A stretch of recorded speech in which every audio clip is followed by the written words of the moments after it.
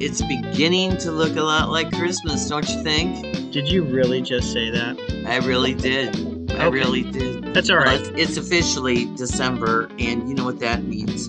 We have two guests today, and we will talk to our first one, Gregory Williams Welsch, who's going to be starring as C.S. Lewis at the Westport Playhouse. And then around minute 18, Rick Schuler starring in A John Denver Christmas at the Pageant. Around minute 45, Lynn has a new book, Ageless Glamour Girls. And then around minute 52, we'll talk movies, starting with Dream Scenario. Around minute 54, The Boy and the Heron. Around minute 59, Waitress. Around 1 hour and 2 minutes, Maestro. And then the theater roundup at 1 hour and 4 minutes. Well, I have been out to the Westport Playhouse because, going to KTRS, and it's festively decorated. And the Playhouse is welcoming Gregory Williams Welsch to perform as C.S. Lewis, Christmas with C.S. Lewis. And interesting enough, Gregory is from St. Louis, and his first job was as a paper boy in Brentwood. Oh, Yeah, I actually grew up in Rock Hill, but I was had a paper stand with a buddy in Brentwood. And then I graduated to the real world and flipped burgers at Carl's Drive-In over there on Manchester Road. so small, Carl's Drive-In. Yeah. Yeah, but it's great. Those mugs of root beer bring the people in. Oh, I know, and they're still frosty. Yeah. Yeah. Yeah, despite Manchester Road having all this construction, they're still open. Boy, I haven't been in there since I was over at the meat shop there picking up some stuff a year or so ago when I did a preview of C.S. Lewis at my sister Shelley's house. But I haven't been over there in forever. I went to St. Mary Magdalene Brentwood, which is right at the corner of Brentwood Boulevard in Manchester there. We went to grade school there. Great fish fries. Yeah.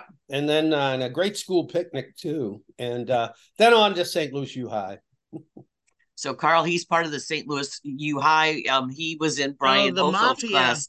Yeah. Yeah, the Junior Billiken Mafia. That's So what brought you to C.S. Lewis?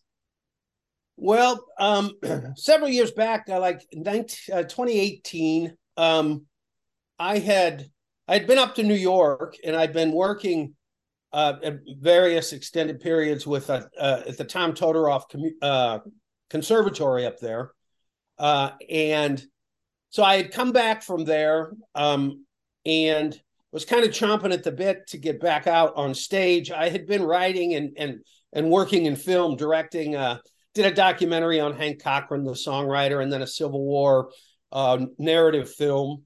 And I wanted to get back into acting, so I did the conservatory. And I came back, and I just happened to see on Facebook, one of the beauties of Facebook, an ad for an audition for J.R.R. Tolkien. And so I sent in my stuff, and I auditioned for David Payne, who was actually the writer of Christmas with C.S. Lewis. And he had written another show called Lewis and Tolkien, which was kind of a fictionalized version of their last meeting. They had a falling out. They'd been great friends, had a falling out.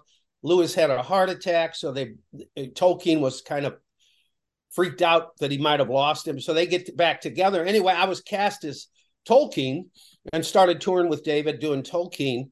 And then as we got to know each other and he became more comfortable and realized I could, I had the chops, I guess you could say. He's in his 80s now and is beginning to pull back. And he has another show called An Evening with C.S. Lewis, which is a generic version. It's not really this is, has some Christmas stuff. There's two of them. Well, C.S. Lewis was a noted theologian, so it makes sense for that. Yeah. No, he's definitely a Christian apologist, a great philosopher.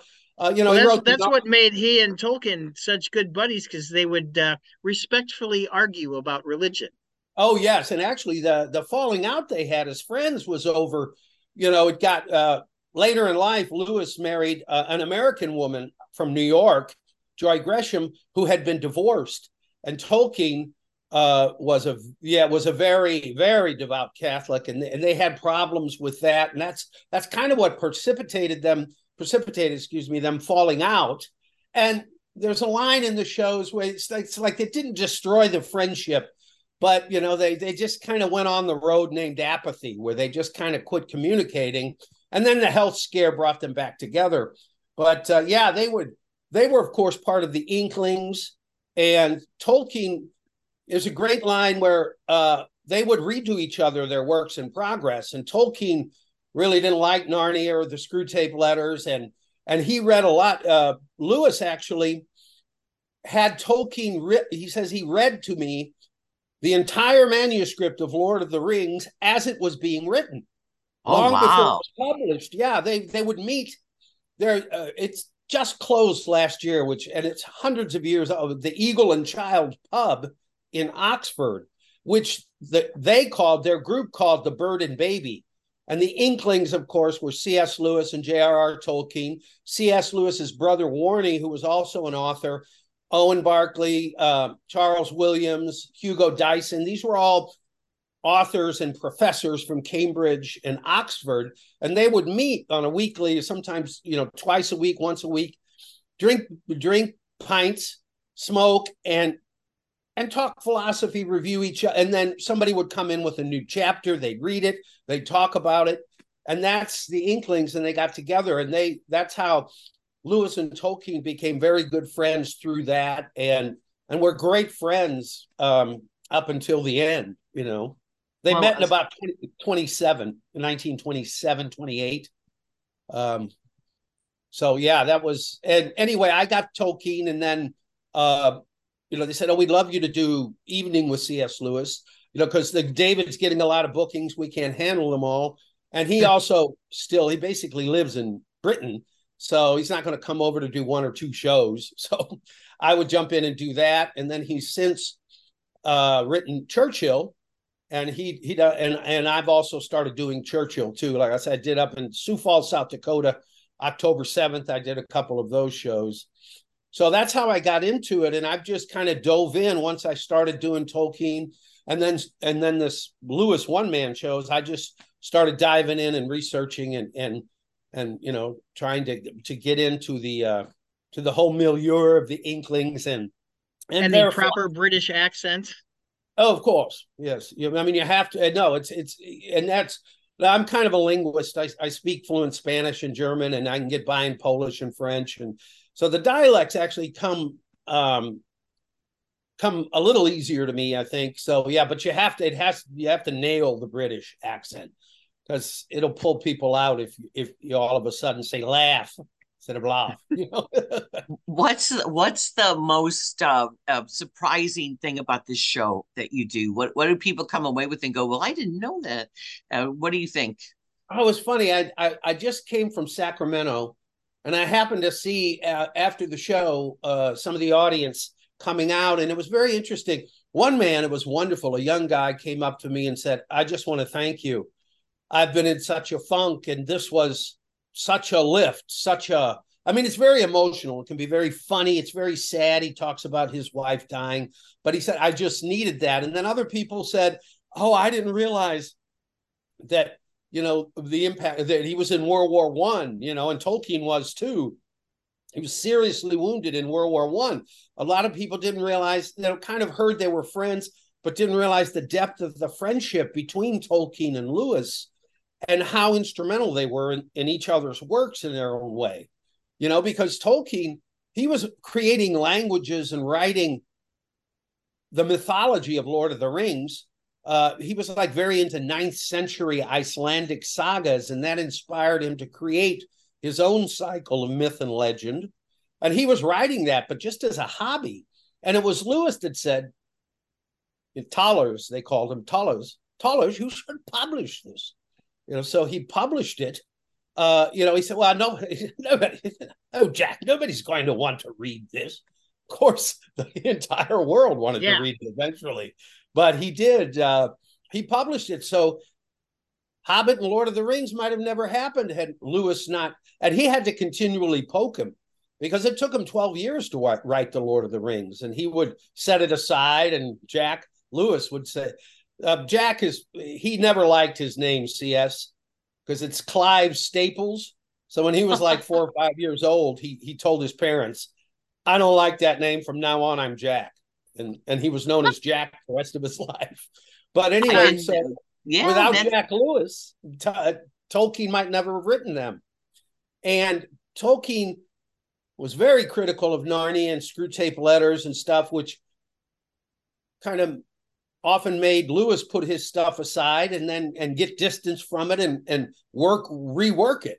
I don't think Tolkien ever began to like the works, but that kind of blunt criticism, it helps a writer. So that, they were very influential, and I don't think people realize the depth and breadth of their friendship or the falling out. I mean, I didn't realize that, number one, that Tolkien was such a devout Catholic. I come from a Catholic family, of course. I mean, 9 kids, St. Louis Catholic, right? And you went to a Jesuit high school. Yeah, St. Louis, exactly. St. Louis U High. And honestly, the Jesuits, to this day, I mean, I went to Mizzou after that, and I don't think I ever worked as hard at Mizzou or anywhere as I did at St. Louis U High. The Jesuits are the teaching order, and that is not a rumor. Yeah. And of course, I had a wonderful theater teacher at St. Louis U High who also taught calculus, but Joe Schulte, who was a brilliant man. He was actually at one point offered Yale drama, but he didn't want to move the family and stuff. I mean, he was brilliant.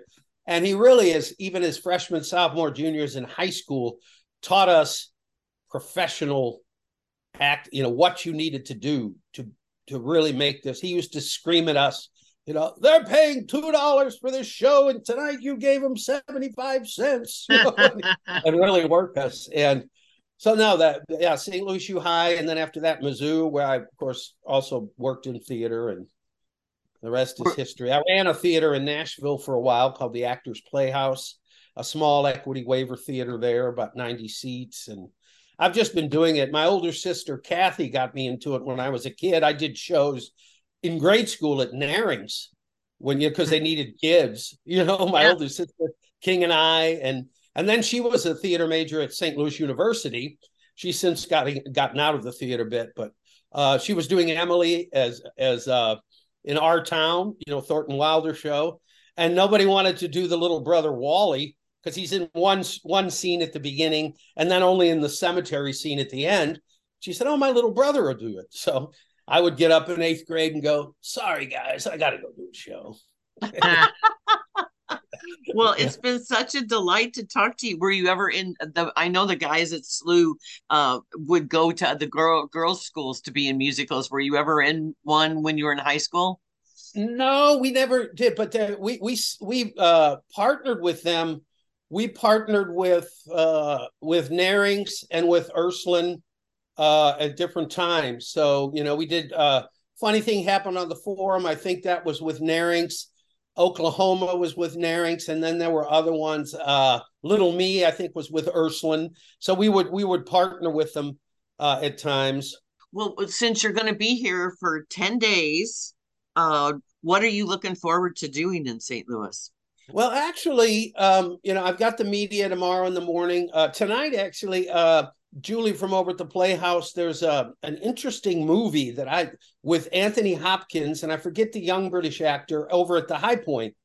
I think Matthew it is. Good. Matthew Good. That was it. And Julie said, "Hey, anybody want to go to this?" So me and my sister Shelley, who was the mayor, U City, lives over on Del Mar. We're gonna probably have dinner and go to that, and then I might end up. Then I've got some things Thursday morning early downtown, KSDK and some other places. So just to hang with them, and then then I start performing Thursday, Friday. But it'll be nice just in the day, maybe have lunch. I've got some other old friends here, hang out during the day, and just be in St. Louis, and then it's dark next Monday. So I'll probably just, spend the day with the sister and brother-in-law, and I've got a niece, a niece, Shelley's daughter, and my sister Ginny, who lives in Nashville. Her son now lives here in St. Louis, Brogan. So we'll just spend time together, and just hang out in the old hometown. Sometimes it's been so long. Sometimes I like to just jump on the One time I hadn't been here at the rail. I just jumped on the new subway system. Oh, the Metrolink. Yeah, the Metrolink, and just go drive all around the city, and see what it's changed. I mean, Nashville has been changing forever. So, and St. Louis has too. So it's kind of nice to be out and see that. Yeah, well, it'll be great to see you at the Playhouse. I know so many people are excited about going to this. It's going to be at the Westport Playhouse December 7th through the 17th. Well, and by the way, I just like to we've never met personally, but Rick Schuler, just as an aside, my brother-in-law Mike Muldoon, his brother Jackie was John Denver's Learjet pilot or Learjet mechanic, and kept him all together. And Mike Muldoon's a singer-songwriter, actually recorded and knew John and knew all the people that the producers of John Denver's stuff. So we have kind of a little connection with the Denver people too. Pete Huttlinger, rest his soul, toured with John back on, and anyway, I just thought it was kind of funny that he was right after me. Anyway, you can cut all that out if you don't. No, we're keeping it all in. Yeah. It's the westportplayhouse.com. Yeah. And you have to put the westportplayhouse.com. Yeah, it's funny enough, if sadly John got in that little experimental plane and he didn't call Jackie, and they didn't do a proper check on it, and the second fuel tank wasn't full, and that's why he was killed. I don't want to end on that note, but that was Jackie always kind of was like, why didn't he call me? It was just so sad. Anyway, thank you so much for your time. I don't mean to keep you, Rick. Nice to meet you, at least virtually. And nice to meet you, Greg. Yeah, we'll talk soon. Absolutely. Yeah. Well, thank you, and have a wonderful time here in St. Louis. And I'm sure people will be enjoying it. And I want to hear your opinion of Freud's last session, because I'm looking forward to it. Thank you so much. We'll talk. We'll see you later.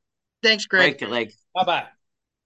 Rick, last time I saw you was at the Blues hockey game.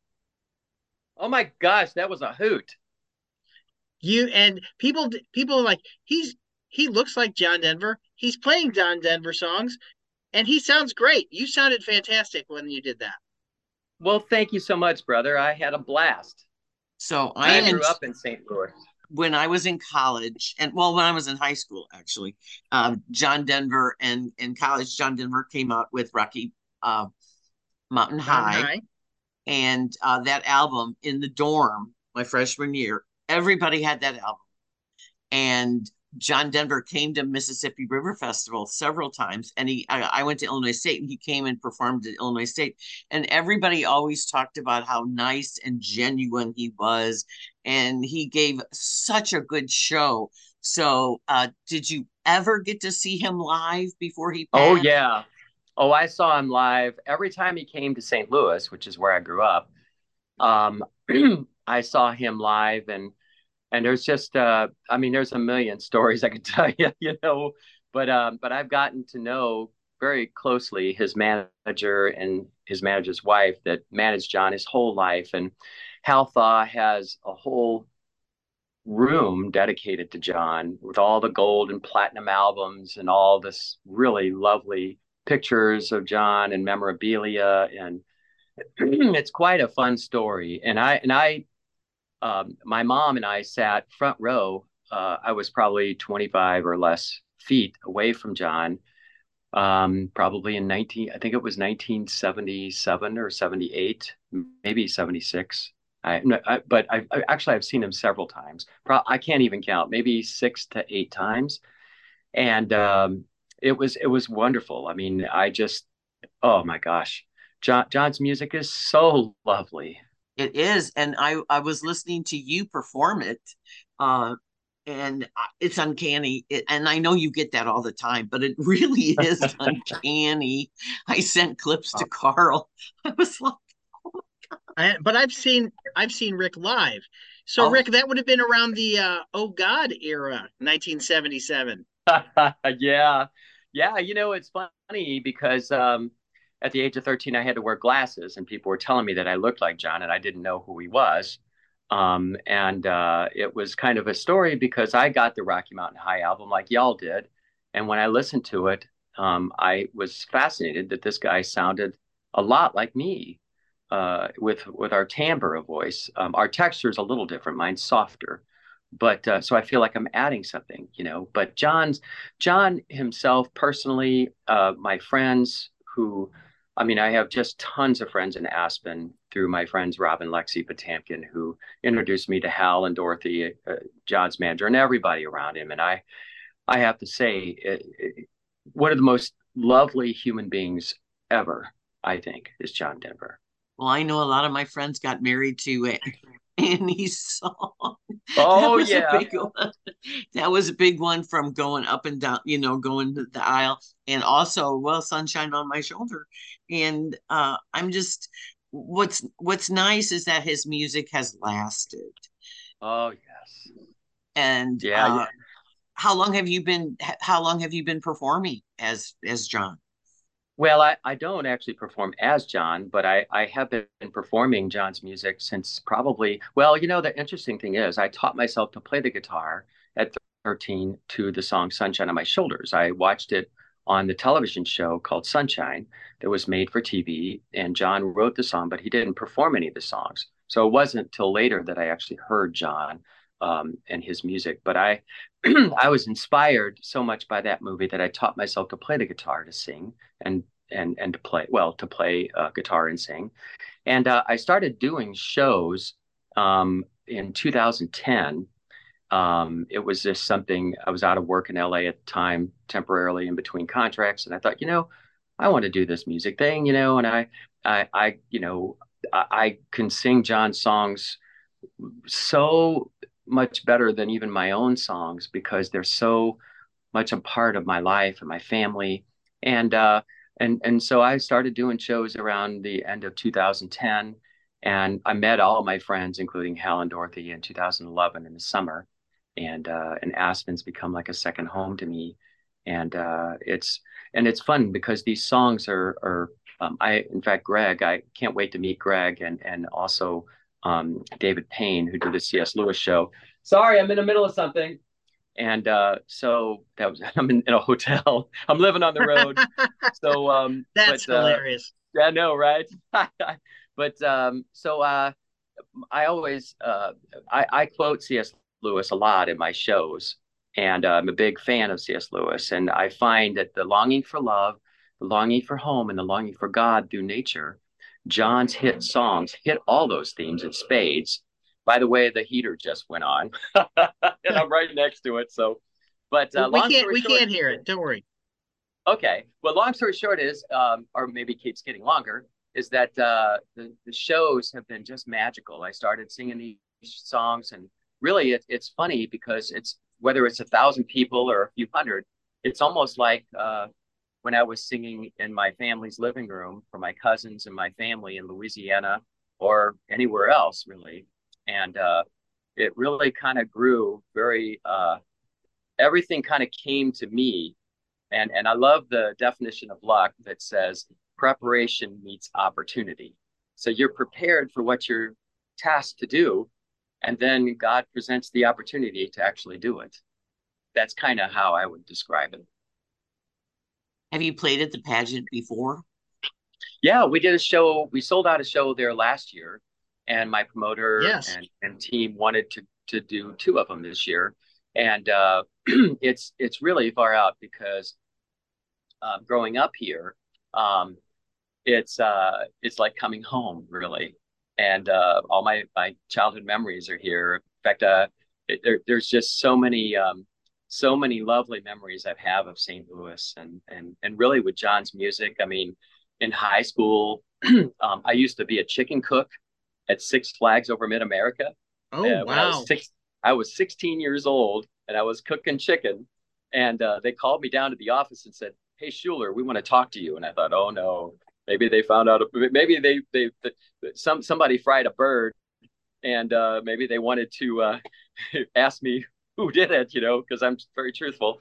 And they said, no, we just want you to hold a guitar and say far out. And this was 1976. And so I found out that the guitar was a D45 Martin, probably one of the best guitars I've ever played on. And so I said, hey, man, do you mind if I sing a song? And they said, well, it's no talent night. Why not? And so I sang for the first time in front of 2,000 kids, and they gave me a standing ovation. Wow. Wow. First time, 16 years old. I knew how to play Rocky Mountain High and several songs of John's. I taught myself. And but the whole story is very organic, Now I have a promoter and a manager and booking agent, all the rest. But it's really a it's really a lovely show. It's a lot of fun, a lot of surprises. I talk a little bit about the archaeology that I'm involved in Israel, and a lot of cool stuff. I found a pair of pickaxes about this big, actually bigger than your screen probably, and they're over 20. They're at least 2,000 years old, and maybe close to 24 or 2,500 years old. You need to not carry those with you. Those need to be somewhere safe. Yeah, I've got them in my backpack, right? well, I was struck by when Julie was telling me about you. I was struck by the fact that you are an archaeologist. So tell us a little bit. So when you left St. Louis, and did you go to high school here? Because if you were 16, yeah. I went to I grew up. I went to Rowe School for regular school before high school, and then I went to Southwest High School, and then I graduated at Eureka. I only went to Eureka High School one semester, and then I went to Merrimack Community College, and then to WashU, and then gosh, I forgot the rest of your question. Oh, the archaeology. All of those St. Louis landmarks. Oh yeah, and some of them still exist. Yeah, it's funny is that I moved out of St. Louis in '94 to California and became a surfer. I'd always dreamed of doing that, and my surfboard's on my car every day. But I got involved in archaeology in 2002 on the ground floor of the first dig at Qumran at the plateau. We dug for 5 dig seasons there over 10 years, and we moved in. Sorry, I'm busy. Sorry. That's okay. The cleaning people That's want hilarious. to come in. I know, living on the road, baby. It's fun. And so I met Dr. Price and Dr. Gutfeld and Yaakov Kalman and Yusuf Ta'amr, all these wonderful archaeologists from all over the world. And in 2002, and then in 2017, we discovered the first Dead Sea Scroll cave found in 60 years, folks. We made the cover of Time magazine with a little scroll about this big that we found. And also we dug for 5 caves on the cliffs of Qumran, and I learned to read, write, and speak in Hebrew. I write songs in it. I meditate in it. I'm a Christian. I'm not Jewish, but I was inspired by a wine jug that we found about. Well, it's bigger than screen, but it was about 12 to 15 inches high and about 8 inches wide, and with handles and a lid, sealed for over 2,000 years. And the Bedouin comes over to me. And he goes, Rick, come over here, and lifts the lid and had me smell it. And I could smell a sweet residue from this wine. And I was so inspired that I wanted to study and read, write, and speak in ancient Hebrew. And so I do that throughout the day, even in the night. They wake me, these Psalms from Psalm 118 and some of the other Psalms wake me up in these verses of Hebrew come into my mind. It's amazing. And John's music is a part of all of this, because everywhere I go, I bring my guitar, and I'll tell you, man, I make friends. The Arabs come out. When I bring out my guitar, the Palestinians can dance and sing, and kids and old folks. It's just magical, really. Well, and a lot of songs are those. Yes, a lot of those songs are call and response. Like "Thank God I'm a Country Boy." You can even if you don't know the words, you can still stomp and clap along. Oh yeah, Grandma's Featherbed, and I mean it's kind of fun because many people are so familiar with John because of the television specials, the movies, also just listening to him on the radio, and it's fascinating because a lot of people, when I ask people, how many grew up on the radio, I'm surprised at the responses because a lot of people have forgotten about the radio, And it's interesting is that the radio is a big deal still, and I'm just excited to look forward to this show on Sunday because it's like a coming home, as I mentioned. Well, Yes. I've had a question about the Christmas show. Do you do any of the songs with any Muppets? Yeah, my favorite one of my favorite television specials is the Muppets, and there's a scene where John is in bed with the Muppets, with the grandma's feather bed, which is my favorite. He's wearing a stocking cap, and Miss Piggy and everybody's around him. Yeah, the Christmas songs are in there. There's Christmas for Cowboys. We have the traditional Christmas songs as well. I'll Be Home for Christmas, you know, Silver Bells, Jingle Bells, Away in a Manger. Just trying to remember all of them. But You don't have Gonzo coming out to help you sing the 12 Days of Christmas? oh man, it's funny because I had imagined in my mind having Miss Piggy and I having a conversation. I would love to. Quite frankly, I've met so many people. I, connected to John, even in the television specials, the guys that produce them, many singers and musicians that play with John. Some of them play with me, but I've always wanted to do some kind of thing with the Muppets because it would be fun, and to flirt with Miss Piggy, of course. But Disney won't let you have that happen unless you pay them. Yeah, well, the thing is, if they want to pay me, I'd be totally open to it. Well, Carl plays Country Roads every home game at the St. Louis Blues, and now Yes, they put that the was my lyrics. fault. Now they put the Oh, that's blues, awesome. now they put the lyrics on the jumbotron, so everybody sings along. I've never Uh, been you there know, without a huge sing along for that. well, that song is so popular around the world. When I'm in Germany, I my last name is Schuler, so that means student in German, and the Germans get a kick out of me. They know I'm mixed with something else, but they're not quite sure.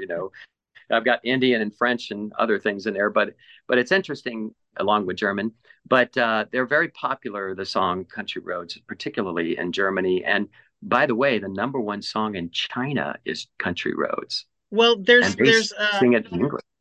there's a Studio Ghibli feature that Country Roads takes place. I mean, that's like the main theme of that movie. Oh yeah, So that's yeah. Japanese. Oh yeah. When John was alive in Japan, when he would go there, you couldn't hear John. They would all sing the songs in Mm-hmm. English. I mean, and it's amazing. I mean, quite frankly, John's international interest is over the top. But we just did a little tour in Nova Scotia, and it was very well received there. And the people, in fact, two teenage daughters brought their father to the show Oh, because they wanted to see my show, and we became friends. And these young gals, I mean, it really inspires me, the young people that love this music. And a lot of them don't know John's name per se, but they know the songs, and they love them because they're real and they're rooted. well, and have you ever gone to West Virginia? Their toll booths I say have. take yes. Oh man, I did a show last Christmas. I think it was the last show of our tour last year. And when I sang Country Roads, I had them sing it. I usually give the audience Mm-hmm. a chorus and listen to them. The hair on my arm stood up. It was Yeah. so lovely. And the local promoter that we were working with he told me, he said they sing it all over. I mean, that's their song. Yes. Well, what's It's on their interesting. toll booths as you enter the state. Yeah. Well, what's Is it so really? interesting? Yeah, what's so interesting about John Denver is he is responsible for two state songs. That was a trivia question I had one night because I played competitive trivia, and they said, "What singer has two state songs?" And it's John Denver. It's uh, because of Colorado and Right. West Virginia. Yeah, I mean, those two songs, quite frankly, are I mean, it's interesting. John used to say that he sang from his heart, which I do also. That's really the only thing that really I do that's similar to John in the sense I sing from my heart, and John did too. And his writing of those particular two songs, I mean, quite frankly, there's so many amazing songs. They're like each one of them are like landmarks of their own, really. But those two songs in particular, especially Rocky Mountain High, which probably is my all-time favorite song, but I have too many of them, but I mean, there's nothing more. I mean, that spells Americana and the very best of our values and of our country and of our culture in America than John Denver and his music, I think. Well, from the Heart is the name. Whisper of the Heart is the Studio Ghibli film that repurposes Take Me Home Country Roads, which is the Wow. official title of the song. You should see it because the first time I saw it, I said, "Are they doing country?" Because they're all in. There's because my daughter will not let me watch the dubs. We have to watch subs. So I'm like, they're singing Country Roads, and they were singing Country Roads, and I was reading along. I'm like, wow, they repurposed this perfectly, and that was in Wow. back in 1995. Wow. I mean, it's interesting is that you know, they're remaking some movies. I know they did that with some other songs, some rock songs. John Denver, if he were alive today, he would be the biggest thing since sliced bread because his music is timeless. I mean, those songs are just timeless. I mean, I feel like every time I get to sing, um, I feel like I'm singing it afresh, really. Right.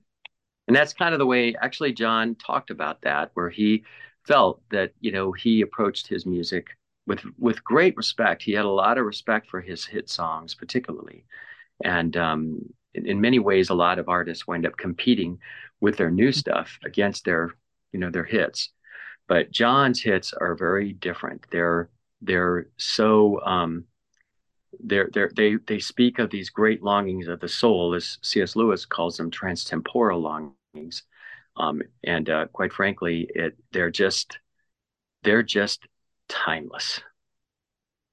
So you've mentioned all of the songs, all these Christmas songs. Do you still throw in Annie's song or Rocky Mountain Oh, High? you bet. Oh man, I couldn't get out of a venue. One time I did, believe it or not, I actually forgot Country Roads in one concert, and I couldn't believe I forgot it. Nobody called it out during the encore, Right. because I was doing the other hits. And when I went back and somebody said to me, "You didn't do Country Roads," I'm like, "No, I didn't do that." But Annie's song, I mean, Annie's song, it's funny. There's some songs, I mean, I can't believe I forgot that. I somehow must have miscopied it. This was a while back. But what's interesting to me is that of all the songs, John said that Annie's song is quite frankly his most loved song, probably of all the songs. And I had an experience that I usually share with the audience when I was performing in Aspen that some friends had invited me, close friends of John Denver and his manager and his wife. And when I got there to this place, it had been raining. When I pulled out, I grabbed my guitars and I'm walking out. The clouds disappeared and I could see the stars and this piney smell filled up my senses. And I'm like, Oh. oh my goodness, you fill up my senses like a night in a forest. I Hmm. mean, it just brought it home, how rooted these songs are in the senses and in nature and really in our longings. Well, it's amazing to me that in the how I grew up, and you too, that a guy in a guitar can still hold the power of an audience. You don't need the flash, you don't need the big Yeah. choreographic numbers. A guy in a guitar is magical. You know Just what? That is a very apropos statement. Quite frankly, um, I can stand in front of an audience of 1,000 or more And quite frankly, you can hear a pin drop in the room. And it's not because of me. C.S. Lewis said, how do you communicate without manipulation? But Greg would love this. You get shoulder to shoulder with someone. Hey, man, this is what I see. Do you see this too? And so John did that early in his career, and I've been doing that because of C.S. Lewis. And quite frankly, people have their longings and their nostalgia. A lot of people close their eyes and they go somewhere else. And John used to tell them, hey, go wherever the music takes you. And that's what they do. And those songs, many of those songs, even some that John didn't write, like the song Today While the Blossoms Still Cling to the Vine. Do you know that song? Mm-hmm. I'll taste your strawberries. I'll drink your sweet. I mean, those songs were instant classics, and people attach their memories to them. And really, I have sense memories of hearing country roads on the transistor radio with my mom's living room with my family. As a kid, neighbors, dogs. I mean, there's just it's so beautiful that you can't even describe it, really, almost. It is. It's very. It's tongue-tied, but near spiritual too. Oh, So, very deeply so. I mean, mhm. and it's funny because it's not merely sentimental. John was there's a quote. He said that the song "Sunshine on My Shoulders" is not a mere pastoral escapism. That it really is a very deep and meaningful song. He wrote that song for a woman dying of cancer, and for her little girl. And the idea is, if I had a day that I could give you, I'd give to you a day just like today. Isn't that lovely? It is. It is. And it's been such a pleasure to talk to you. And I'm so glad to know that you grew up here, because I think I missed that. So it was good. Oh, It's interesting. We have two very accomplished performers on the show today, and they're both rooted in St. Louis. I tell you, I can't wait to meet Greg. C.S. Lewis is like, I make a joke to my friends that my show is a crypto C.S. Lewis show because I quote him often because he's such an inspiration. And I see a connection, ironically, between C.S. Lewis, John Denver, and the Dead Sea Scrolls, believe it or not, because all of those folks and the scrolls talk about the longing for home, God, and through nature. And really John's music, oh my goodness. I can't tell you how much fun I'm having, y'all, and how Well, much I'm looking forward to these two shows. well, this is great. Well, we So want to at the let people know the pageant, thepageant.com. and have a swell time in St. Louis, and best of luck on the road. And I can't wait to hear more of your architectural, not architect, archaeology, your adventures. You should Oh write a my book. goodness. Yeah, you should write a book. It's funny. I have a book. I've got several books in my heart that I want to write. I've, all my experiences, and really John's music and his heart and the things that he's done are such a big part of my life in archaeology and music industry. There's so many things that it's connected to, and it's such a great honor to be here with y'all. And thank you so much for having me on your show. And come to the You're show. welcome.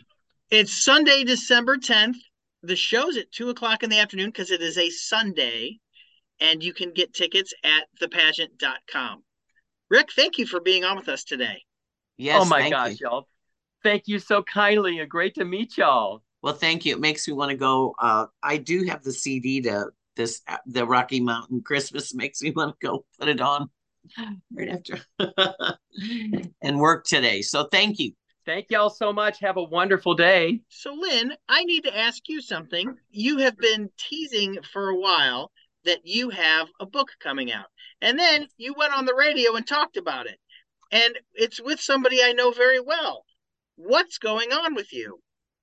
I do have a book out today. I can say I'm a published author, and it's very exciting.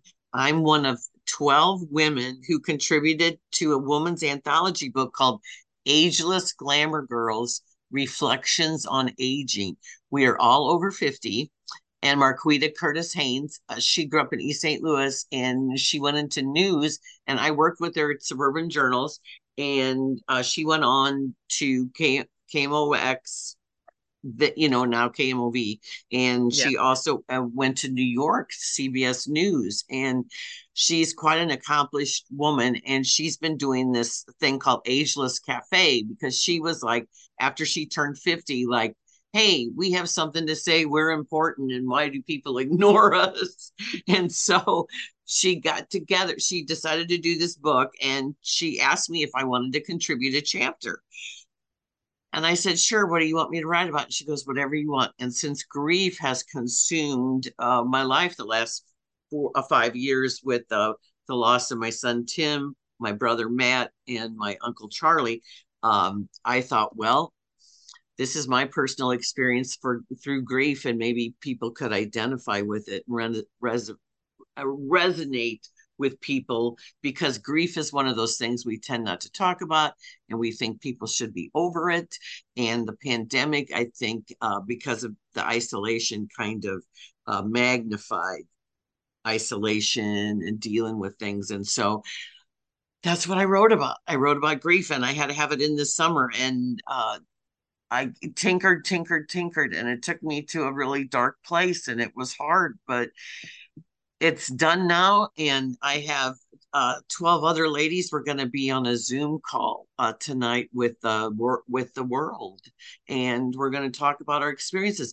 Not everybody's chapter is as maybe serious as mine.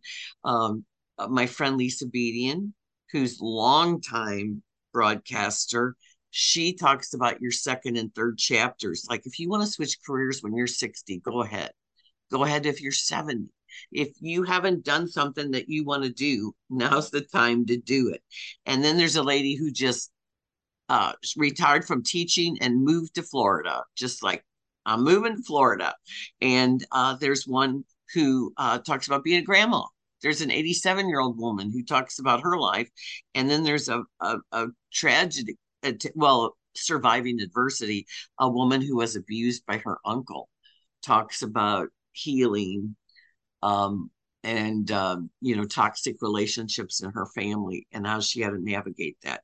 So it is on Amazon, and it is out December 5th, which is today. Today.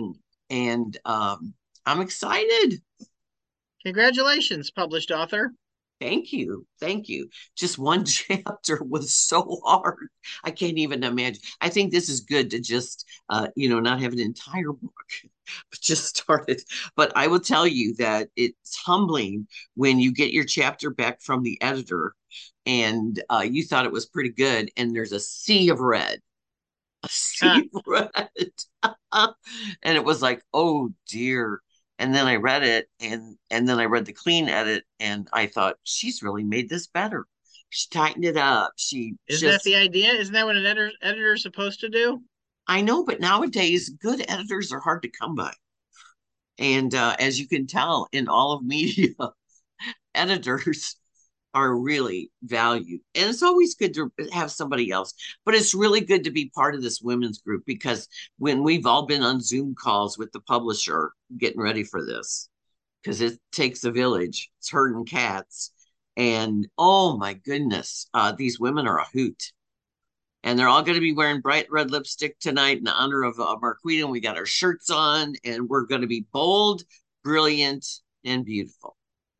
Well, congratulations. I'm happy that I know some of these women as well.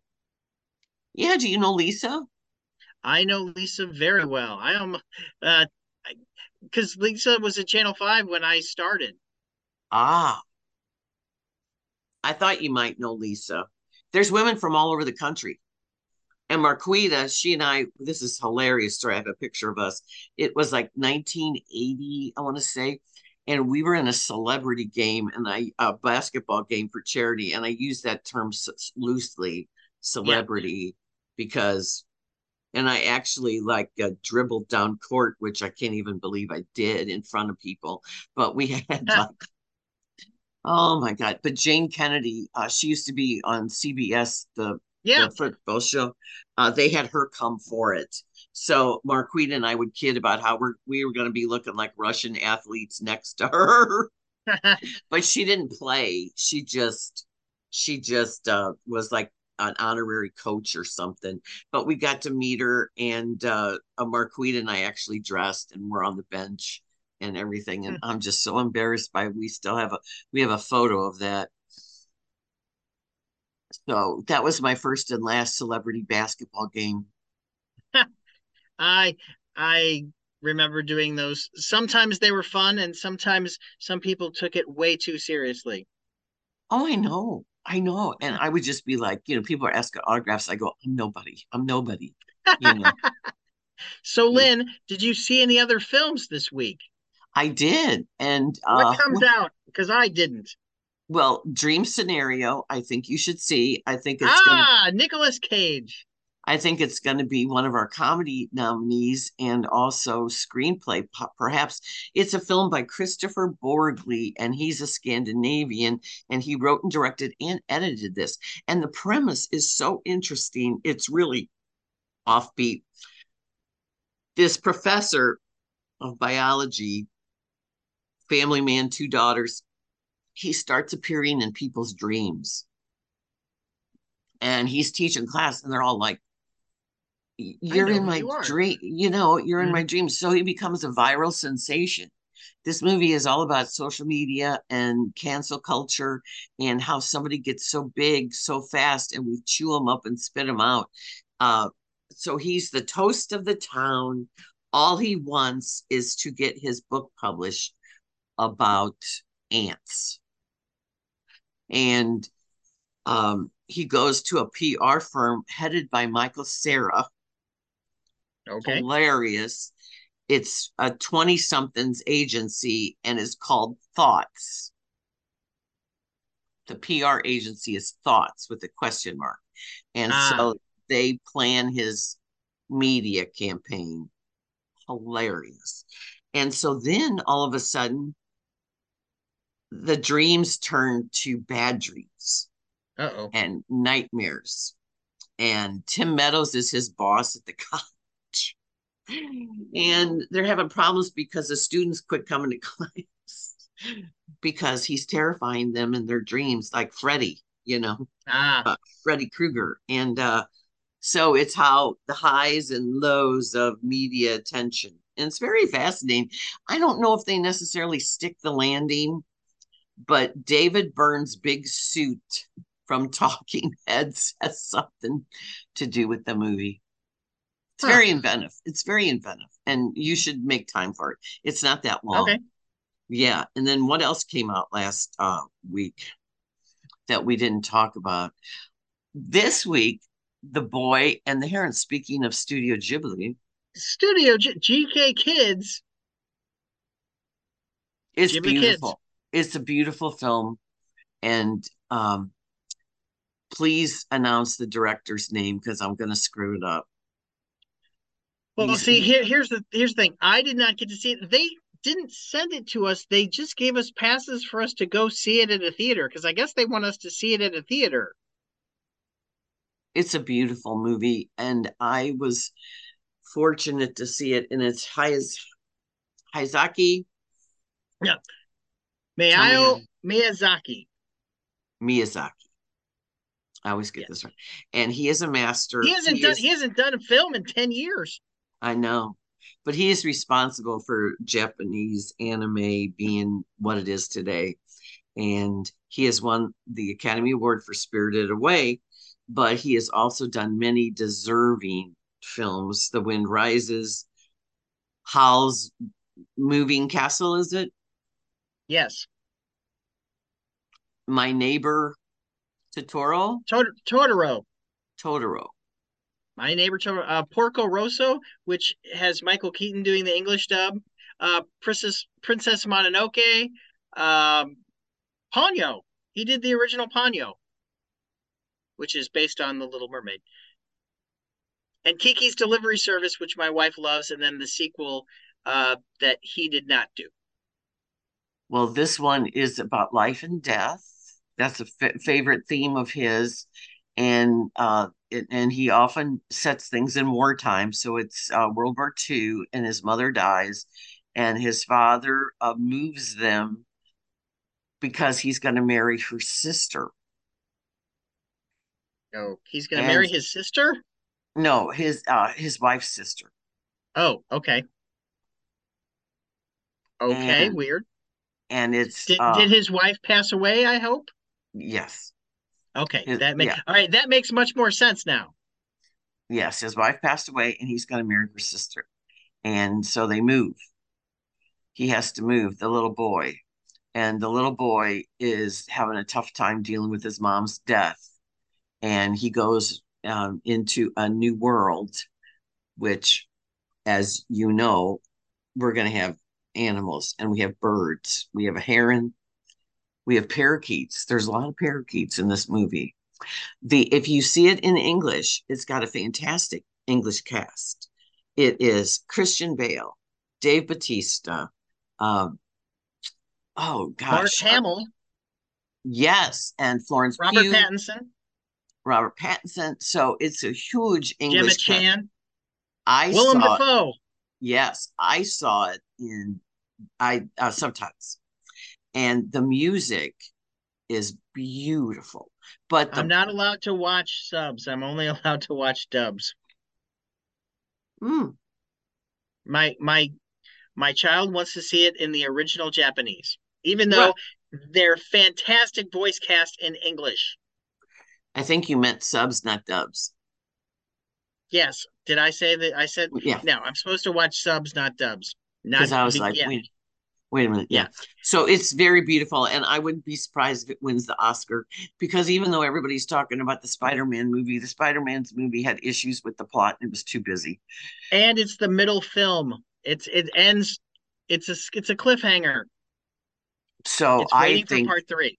and this is so gentle and beautiful, and it unfolds, and it's a very spiritual film. And I like the quietness of it. And I like the little boy's adventure. And It's a little more than 2 hours. Does it feel like it? no, no, it's lyrical. It's very beautiful. It's very beautiful. It takes you along to the into the story. It's hypnotic. Let's put it like that. It's hypnotic. Another film that I did watch because it's coming out Thursday, December 7th for 5 days. Waitress, the musical. This is Yes. a live capture of the Broadway show. And this was taken during when Broadway reopened again, and they had a special limited engagement with a lot of the original cast.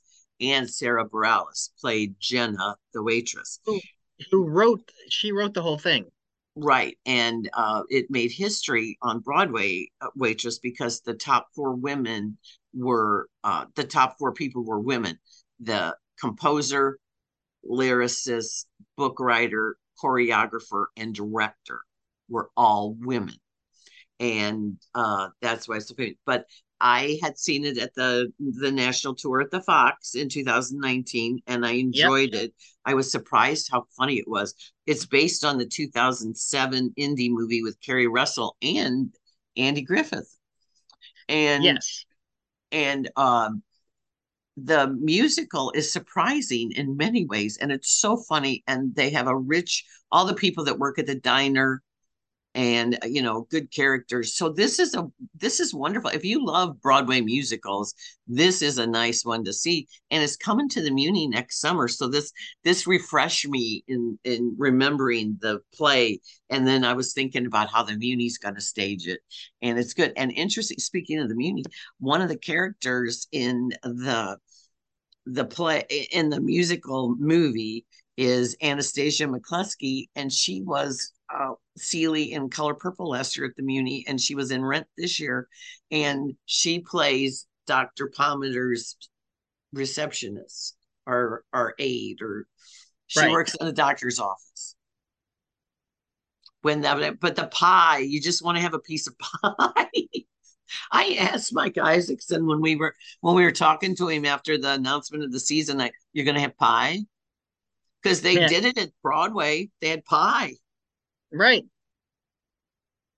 So get on it, Muni. And Once the Independent Spirit Awards came out today. I saw that, and anything that bobs your cork.